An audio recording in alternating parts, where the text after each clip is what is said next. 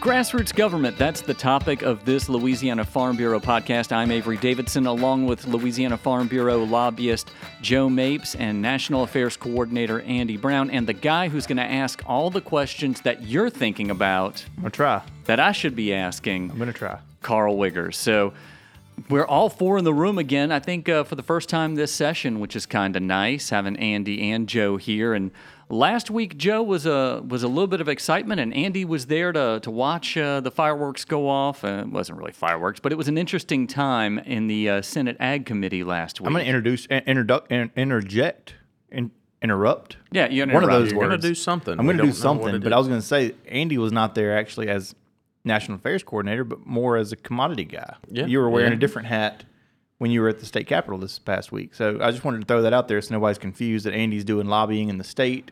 I mean, you kind of are, but not on the national affairs front. So yeah, this is when it gets deep in my job description to tell people. It's much easier to just say I do national affairs, but oftentimes we do state, local, national, wherever duty calls. Right. So I just wanted to put that out there before this conversation moves too far along and people are wondering why in the heck is the national affairs guy doing that. Andy changes car batteries. He does that too.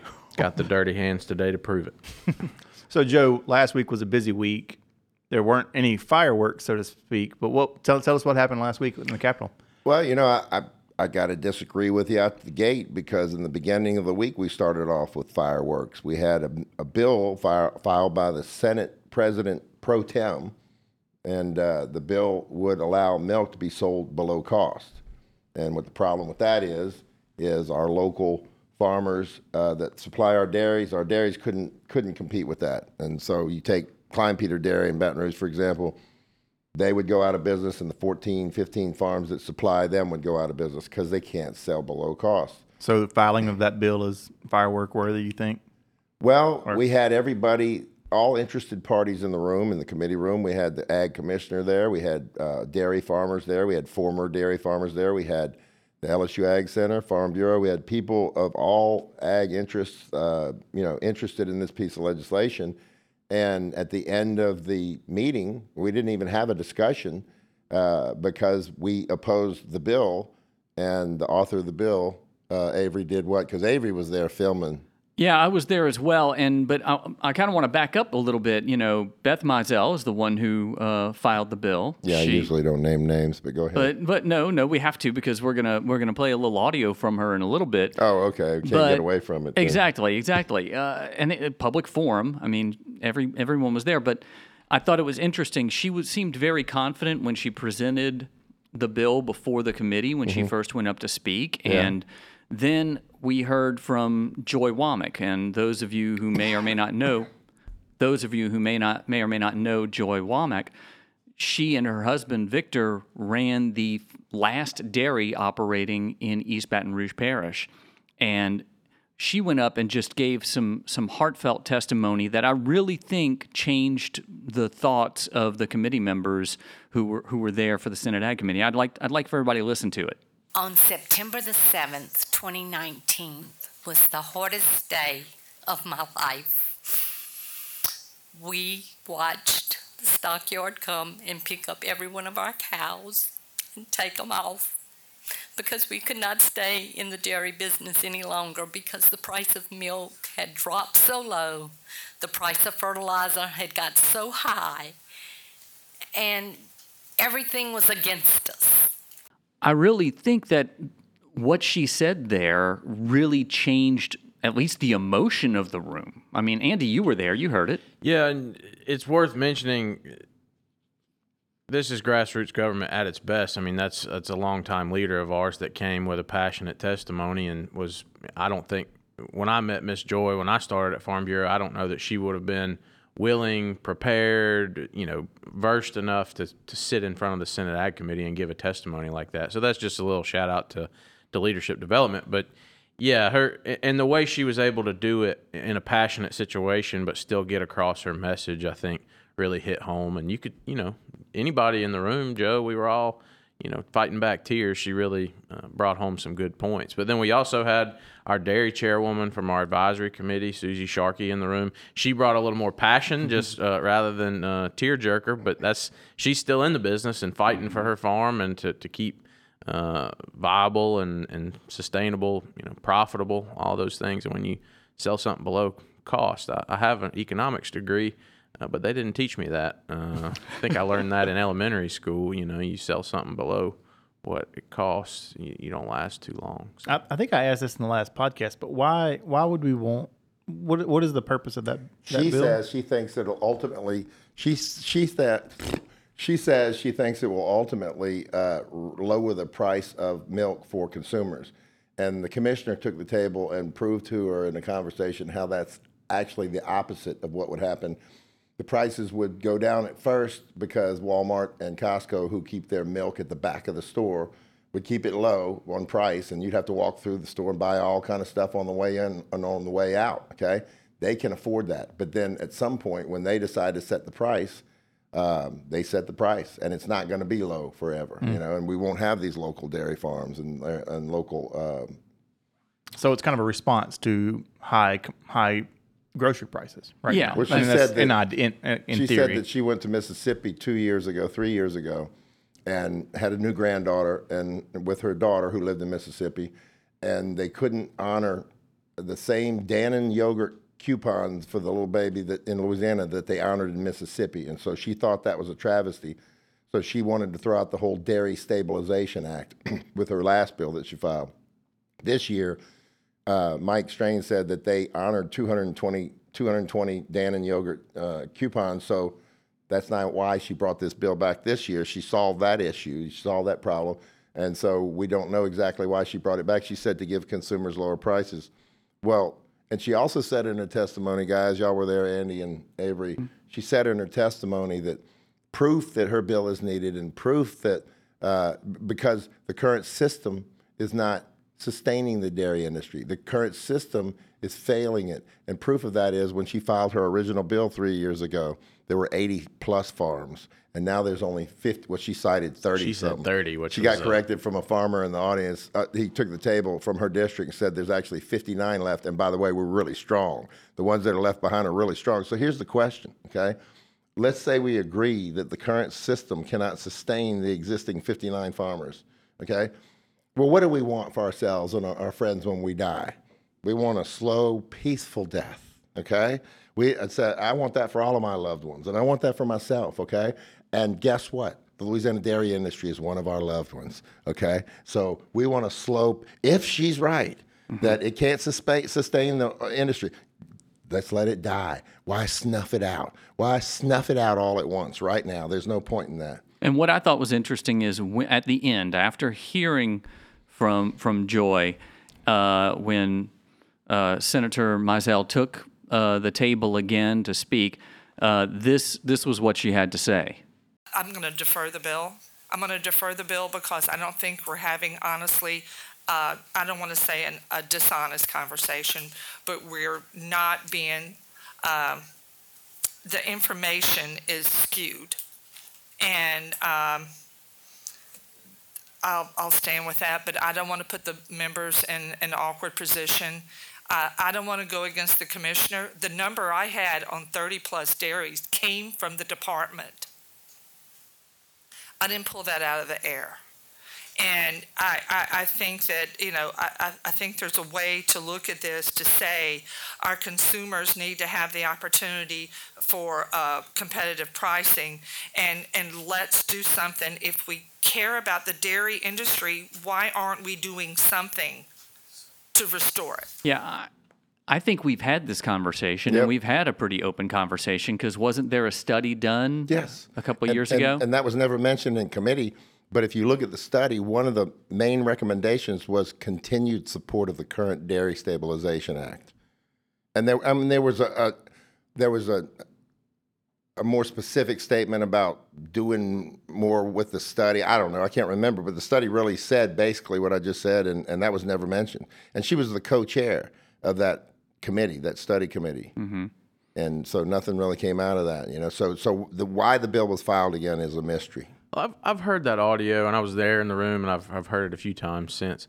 I don't understand the dishonest. We're having a skewed, dishonest discussion. I don't know if that revolved around the embarrassment to say that we have 30 dairies and there's really upwards of Almost close twice to that. 60. Yeah, I think it was just the words that came out to show that embarrassment, but ultimately there was facts and there were people that live this every day. There was the department was there, All the commissioner interested parties were there. and there weren't questions asked. We could have had a far more, we could have had even a more robust discussion, but Statements were just made.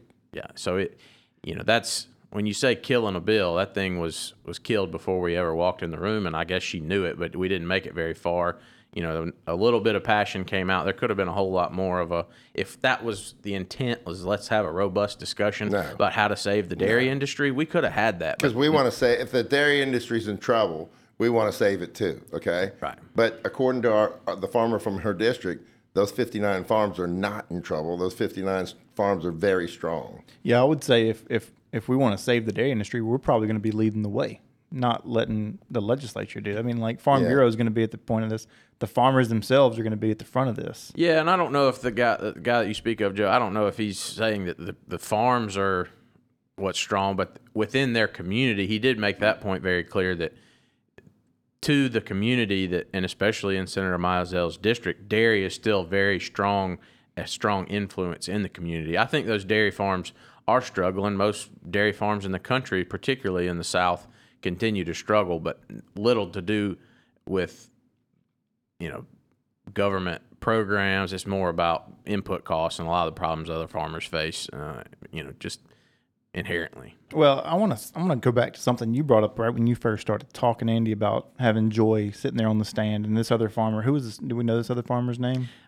He runs a co-op in Kentwood. I got you. Yeah. Well, just the importance of having them sit at the table and tell their story. I know that's something that, it's kind of at the core of what this podcast is about, to highlight or to promote folks being involved in the process. How important, Joe, from a lobbyist perspective, how important is it to have those kind of volunteers, those leaders in your organization, in your industry, in your commodity groups, sit down at the table and tell their story to the committee that they're speaking with about, how these issues will affect them? How important is that? Yeah, well, it's like Andy said earlier. I mean, that's it. That's the whole deal. That's grassroots network, and you can't beat the local boys on their home ground. And the thing is, it's almost dirty politics to me when you use somebody from back home because they can't say no, and you use somebody from the industry instead of some expert that you hired or somebody from out of state who's an expert on it. That's the worst witness. But the participation from the voting constituency is so powerful. And I tell that to groups when I speak to them, you're the magic. It's not us. We know the technical parts of the process and how to connect the dots, but when it's time to bring in the experts, Joy Womack that day was our expert, okay? And it's exact testimony we needed for that day. So it's Carl, there's no way to factor in how important it is, except that we wouldn't be successful without it. I can tell you that. I would just offer our usual kind of national versus state comparison here. That is 100-fold more important in the state body than, just it's timely. Farm bill hearings are going on right now, and there's people from commodity groups sitting at a hearing table similar to what we did in the State House last week. But while that's super important nationally too, you kind of have more of it's just not as local. It's not as hometown politics. Those votes, get spread out across a larger district. It's harder to make that direct impact, to count 58, 59 dairies. Most of those are in your district. What are you doing? You want to run this bill. You're going to have problems. It's harder to pull that in D.C. The impact of the statement, the words and the facts and the figures that we share, and just the passion carries forward. But that, like Joe's calling dirty politics, just that hometown. You can't beat it. I would call it honest politics. I would say that's as pure. I don't know if you've been doing this as long as I have. So well, I know how I consider that below the belt. When somebody's telling me no, then all my brain starts thinking is, who's their mama back home? How do I get to them? And I'm going to get them, and it's not going to be because I'm brilliant or charming or cunning. None of that. It's going to be because mama called, okay? Well, you and I share that as a favorite part of our jobs. Right. We don't have to be all those other things, and we can be confident in our jobs knowing that if you don't like the way Andy says it or the way Joe says it, or you don't believe me, yeah, I just got the emblem on my chest or the business card in my wallet, but I'll bring my boys up here and we can roll if you want to, or in this instance, our ladies. I was talking to the senator the other day, and I said, "Are you going to be able to vote with us on this bill?" And he goes, "Sure." I said, "Do you need some backup phone calls and emails and stuff like that?" He goes, No, I don't. Okay, because he knows I'm going to go out and produce that. Because when we get voter voice reports back that say that people aren't, that they're really covering up legislators, and legislators tell us, they go, "Hey, can you back that off?" Because I'm getting quite a few emails. I'll go home and tell people at night, I'll go, "Look, the senators are asking for more emails." Yep. They want to be Don't let more off the informed. gas. Don't let off the gas. That's right. We talked about this bill being deferred, and we've seen in the news a lot of bills being deferred. Those on hemp, those on THC. That's all been in the regular news lately. But let's talk about getting something passed. And I know that's something I'm going to interrupt real quick. Again, deferred. All right, Kanye. What does that mean?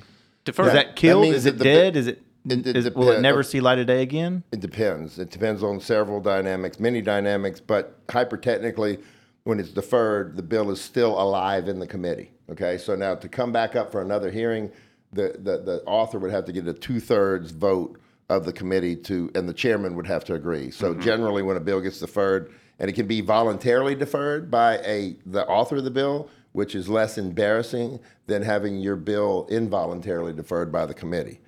So if you could see it coming, like the senator saw it coming the other day, what you do is you voluntarily defer and you tuck your tail between your legs and you sheepishly walk out. Yeah, it was a retreat. It wasn't a full defeat. So- Rather than stay in there and fight the fight and get completely knocked out, it was let's pull back. So we the can troops. would we call it killed? A bill killed? Yes, it's more or killed, less? and that's what some of the dynamics that I was referencing earlier. One of the dynamics was you had to be in the room. If you were in the room, that's a dead bill. Okay, Right. It was dead on arrival. And then with the comments that she made, and then knowing the process and knowing the Agriculture Committee, and all of them were silent, except Louis. He was just trying to be nice. Senator Bernard, I love him. But anyway, he was just trying to be nice. But no, if you were there, that's one of the dynamics that proves. And then history and experience teaches us when something gets deferred like that, because she didn't even really debate anybody. She just made statements and then deferred it. I do want to, before we move on, I will give her one piece of credit and sort of something you wouldn't know unless you're in the room. We can talk about dirty politics. We can, we're proud. We're excited that we got something deferred or killed or whatever you want to call it. But I will say that once the senator got it from that table, she called the gentleman from her district, from Kentwood, out to the hallway to have a discussion. And those are the kind of things just people don't see, that even though she just got her tail whooped, legislatively in the committee room, people are still, not all the times. Joe has more stories than I do as far as people getting fired up down there, but more times than not, you can still go out in the hall and have a honest conversation or, explain yourself. Some of that's politics, but some of it's just honest, genuine concern over issues. So she, Senator Mizell, She did thinks she's handle doing that. the right thing. She thinks she's trying to lower consumer prices for milk. And she just can't understand that that's not the case with her pieces of legislation. Right. Bottom line. Well, I wanted to bring that up and ask that because a lot of times we talk about. I mean, Joe, just say it. You love to kill bills. Yes. You bring a lot of Yes. brings you a lot of satisfaction. But we've talked about before. Your job in lobbying is to promote and protect. That's correct. So promotion happens in a way that you're educating, but it's not just killing bills when you're doing that. Oh, no. So that's no. what Avery, you were on your way there. Yeah, I was. So I just wanted to interrupt before we got there. No, that's okay, because we do use a lot of jargon on this podcast. We do talk about, I know Andy can spout out more alphabet soup than I care to even try to comprehend. And then, when you're talking about television or lobbying at the Capitol, it's all different jargon that goes with it. And so if we get jargony, that's where I'm glad Carl jumps in and clears it up. Happy to do it.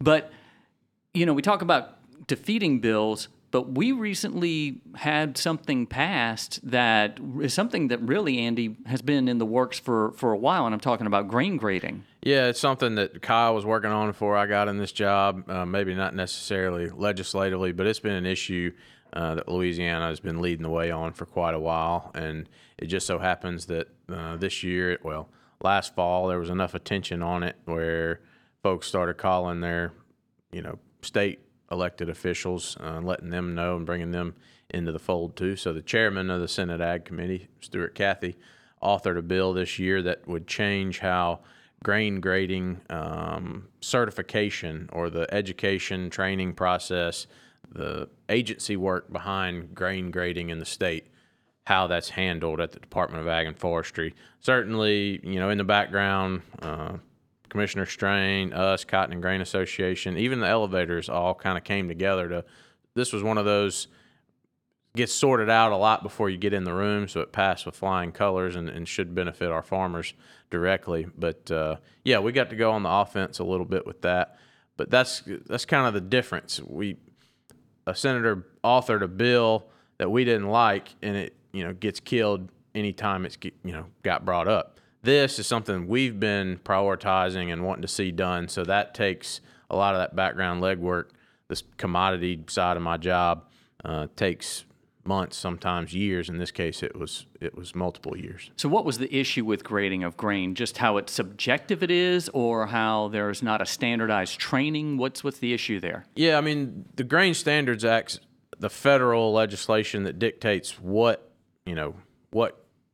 creates dockage or reduction in value when you sell your grain. That's federal law. State can't touch that. But the issue that we found is the inconsistency of who's performing that task, who's trying to meet that grain standard. And the way that federal law reads, which a lot of federal laws do, it gives a state agency the middleman authority over that action, that government oversight. So Department of Ag and Forestry already had the authority to certify grain graders. But the way the license system was written in law, to get a warehousing license, you only had to have one person take that test or apply for that and have any sort of proof that they know how grain standards work. And so what we wanted to see was that if any person is carrying out the act of grading grain, that they be trained and certified across the board. So instead of what I call the umbrella license, so if all of us worked for an elevator and Joe gets the license and we all operate under his license, even if we just got hired for an hourly wage yesterday, that decision making by that person costs farmers tens of thousands of dollars a day.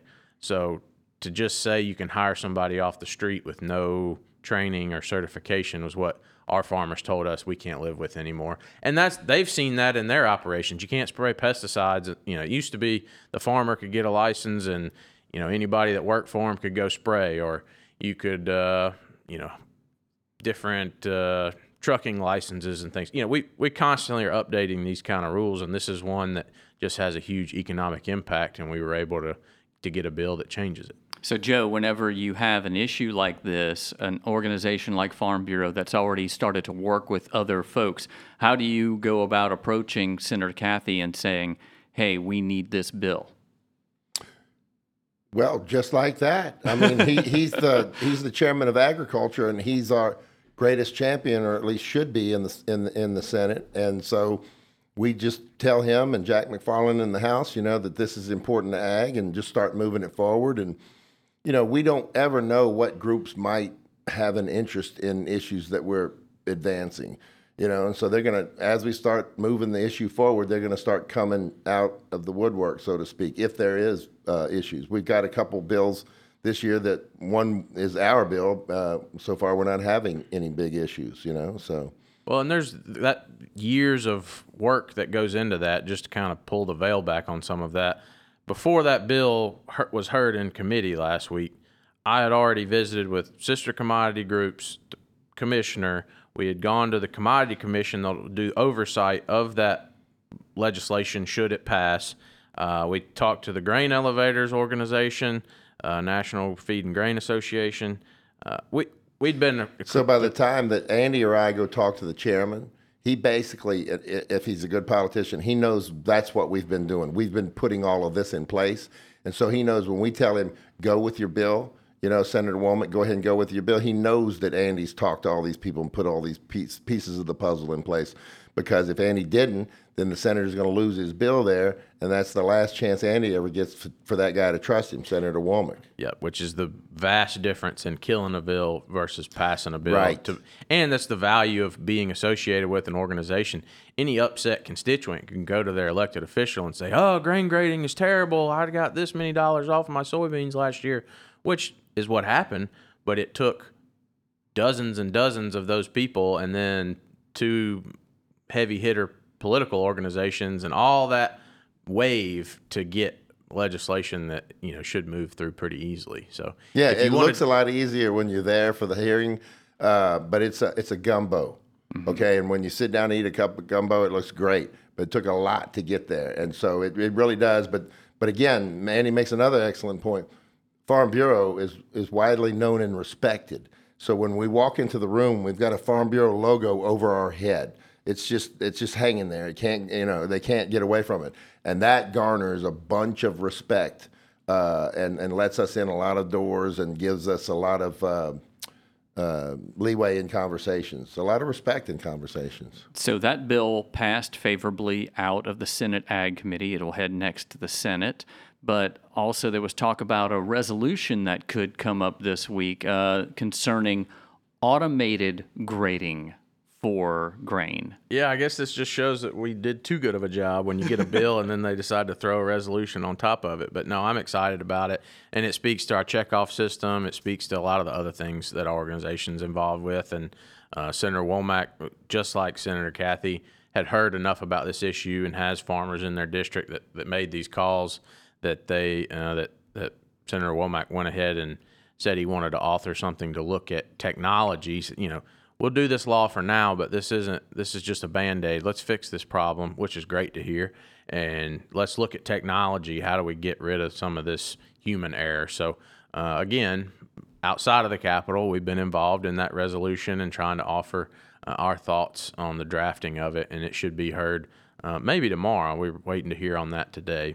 But you've also been involved with the actual automation of grading. Hasn't there been some research done looking at, I don't know if it's AI, if it's just infrared? What's the technology there that makes it possible? Because it sounded like it's going to be the chat GPT of grain grading. Well, you'll have to just come to Louisiana Farm Bureau Convention and see, because we're going to show the prototype Saturday, June 24th at 1 p.m. in the Soy, Wheat, and Feed Grains Committee. Link in bio. But no, seriously, that's one of the other hats I get to wear is work with our checkoff board, who's been funding the Ag Center and LSU. Have a engineer over there that's looking at this through some imaging and some machine kind of AI stuff to where a computer can read and the computer's eyes can look the same every single time, whether you're on truck 1 of the day or truck 50 of the day, or whether your baby mama got mad at you last night or you didn't, you ate McDonald's for breakfast on the way to work. None of those things impact the computer's eyes. So we're hopeful. It's still a long way away, but that's why it's encouraging Senator Womack offered this, is hopefully you get some political wave behind just the money and the science wave. Maybe we can push this thing forward a little faster. Let me just say, before my time here at Farm Bureau, I'm sure you've probably learned to grade Mr. soybeans. Grader, I used to have that. I've done the training at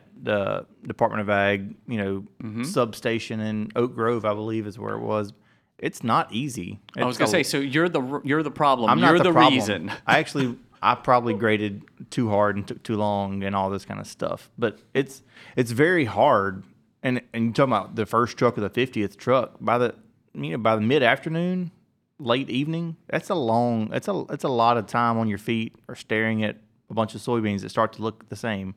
So I think there's huge value in that being something that can be, it's not subjective anymore. Well, I won't go too deep into this, but soybeans, our grains and soybeans are the oddball out as far as commodities go. Other commodities have federal graders in the room that, like cotton and other things, have moved to more technology. So it's just the sheer volume and just the way the system's set up financially. It's a big mountain to climb. We certainly know we're up against it, but that's I told a guy via email the other day, they pay me for persistence. So we'll stay on them until we yield something back to our members. Yeah, I think it's really cool. One thing that's persistently coming up this session is there's a lot of money out there that's surplus. And I think, Joe, you said $3.5 billion. $3.2 billion, and that's with a B. $3.2 billion with a B. That's and right. Not the kind that buzzes around. So what's the buzz at the Capitol about where that money's going to go? Well, we have $3.2 billion, but it's only for one-time expenditures. And what we don't spend is supposed to go to the rainy day fund and the interim emergency, some other fund. Budget stabilization? Yeah, that's it. Budget stabilization. That's right. Okay, well, each one of those has $1 billion with a B in it. Okay, so we don't need any more money there. I don't know what happens if we don't spend all the money, but they're trying like drunken sailors to do it right now. And, you know, I think that we're going to get a large portion of it spent. You know, I think we need to line up the projects that are important to us in agriculture and go after them and put them in the budget bill, because next year we're not going off the fiscal cliff. We're going to be going into the fiscal gorge.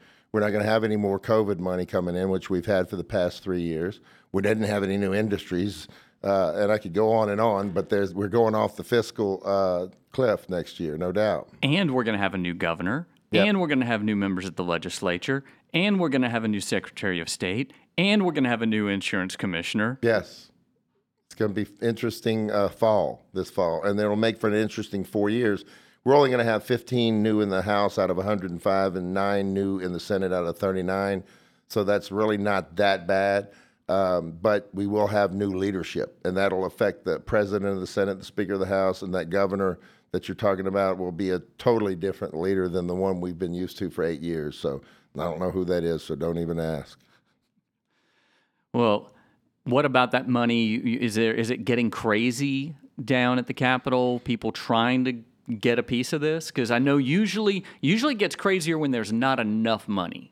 So That's when it gets cutthroat. Yeah, and that's when the chairman of appropriations walks about 1 mile an hour slower because nobody needs him anymore. You know, when he's got money, he's got to walk faster and keep on the run.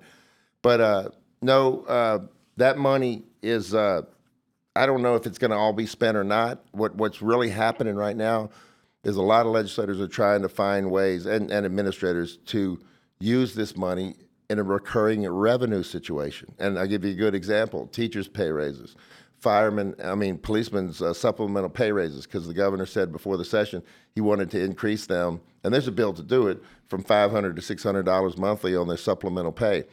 But then as the bill sits there long enough, the conversation blossoms into, well, it's one-time money, so instead of $100 a month in perpetuity, let's just give them $1,200. You know, a one-time bonus right now, so they get a year's worth of $100 worth. So they're trying to convert the money into revenue streams that are continuing, but you can't do that. It's federal money, and the feds don't like when you mess with their money. You know, so you got to spend it on one-time expenditures. And I think they'll do it, but I think it's a good opportunity for any industry or any profession to go get some money for some important projects because it needs to be spent. Well, all you got to do is dangle money and folks will come around. And what about on the national front, Andy? Anything that we need to be chatting about? Well, just so folks know, it's not my area of expertise, but a lot of effort's been going on lately on the wage rate issues. Brian Bro's been hot and heavy working with some of our sister organizations trying to figure out legal ways to take care of that, or at least put an injunction on it, or AKA a pause, so we can figure out how to operate. Big deal for our sugarcane industry and others. I mean, there's a lot of H-2A labor in this state. We haven't had a podcast, or you haven't been on the podcast since that issue was up a lot in this department. Yeah, they didn't invite me last time. I'm sorry. Actually, I think you were in Denver doing other national affairs stuff. Hemp research. We were. we haven't talked about Zippy Duval's trip to the state, but a big part of that discussion was a meeting with a bunch of sugarcane farmers and millers, which, again, you just said it. It's not really. Yeah, and let's go over what the adverse wage rate issue is real quick. Well, the basics are, if you use the H-2 program, the guest worker program, the government tells you what you have to pay them, along with a million other regulations about how you have to give them housing and you have to do this and that. But the adverse effect wage rate is the system that they use to set that wage rate or that $1 an hour figure. Based on job description? Yes. Or job duties? But also survey, and it's a very complicated process. But ultimately, that's a rule from the Department of Labor, and they changed some of that formula that you're alluding to, Carl, that instead of you writing a general job description that could have many duties within that, you now have to pay according to the highest duty within your job description. That's layman's terms. There's a lot more lawyer speak in there, I'm sure. But what it boils down to is in our state, a lot of times or in a lot of instances, particularly in sugar, those H-2A employees, which are ag laborers by job description, drive a truck, a big truck, haul cane from the field to the mill. They've jumped through other changes before to form associations and do all these things to keep playing by the rules. Louisiana leads the way in playing by these rules. We know without a doubt other states have just moved either back to illegal migrant labor or other under the radar illegal things. But in Louisiana, we've taken a lot of steps, spent a lot of money, given a lot of effort to stay within the regulation, and it just keeps changing. This time to the tune of $13-something an hour to $22 an hour, which I don't have my calculator out, but that's a big jump on anybody's budget sheet. Yeah. Anybody's 1 year to incur that much cost on a line item. And it's not just one or two workers. You're talking about a dozen possibly. And that's why it's so impactful for sugarcane. It's the volume of workers because of the volume of cane that comes out on an acre versus the volume of, say, soybeans or corn or cotton, whatever. Yeah, just for added perspective, I mean, you're talking about a $9 per hour increase, roughly, 40 hours per worker. I mean, that's a significant amount of money. That is something that can be a budget buster. Yeah. And it is a budget buster if you talk to any of these farmers or millers that were in this meeting. Well, and it puts a lot of pressure on a relationship between a mill and a farmer who already have a lot of these financial things lined out. But it doesn't matter. It's not just cane.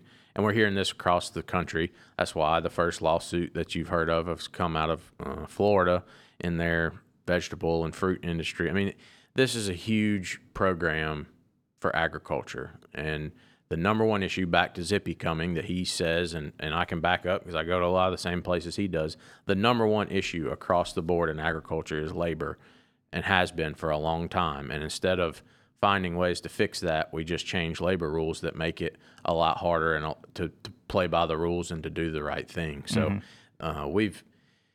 but the problem is this is a rule that is out, and it's not legislation, it's an agency rule. And so there's ways in Congress to make some changes. There's ways legally to do it, but that all takes time and money, and neither of which are in our favor when a rule has already been given or set forth. So, again, it's not my area of expertise, but it is a huge issue that we've been working on. And then secondly, just last week, House Ag had some hearings with farmers sitting on a panel. It's kind of the farmer, they have a word for it, but the committees are taking hearings only from farmers right now for the Farm Bill, trying to hear directly from the producer. And so just for instance, I think today or tomorrow, president of Arkansas Farm Bureau, Rich Hillman's going to represent the rice industry through USA Rice. I read his testimony this morning, his written testimony. So just there's a lot going on. Farm Bill is really picking up steam, and we're right in the thick of that too. It's a busy time. Time. Well, it's a good thing it's a busy time because otherwise we wouldn't have jobs. Yeah. Right? I mean, and kind of keeps us going. It gives us stuff to talk about. That's what I say about government. As an individual, I think it needs to be burned down to the ground and started over. But as a lobbyist, government been very, very good to me. And with that, y'all been very good listening to us go on and on and on. I appreciate it on behalf of Andy Brown, Joe Mapes, and Carl Wiggers. I'm Avery Davidson. Thank you for joining us for the Louisiana Farm Bureau podcast.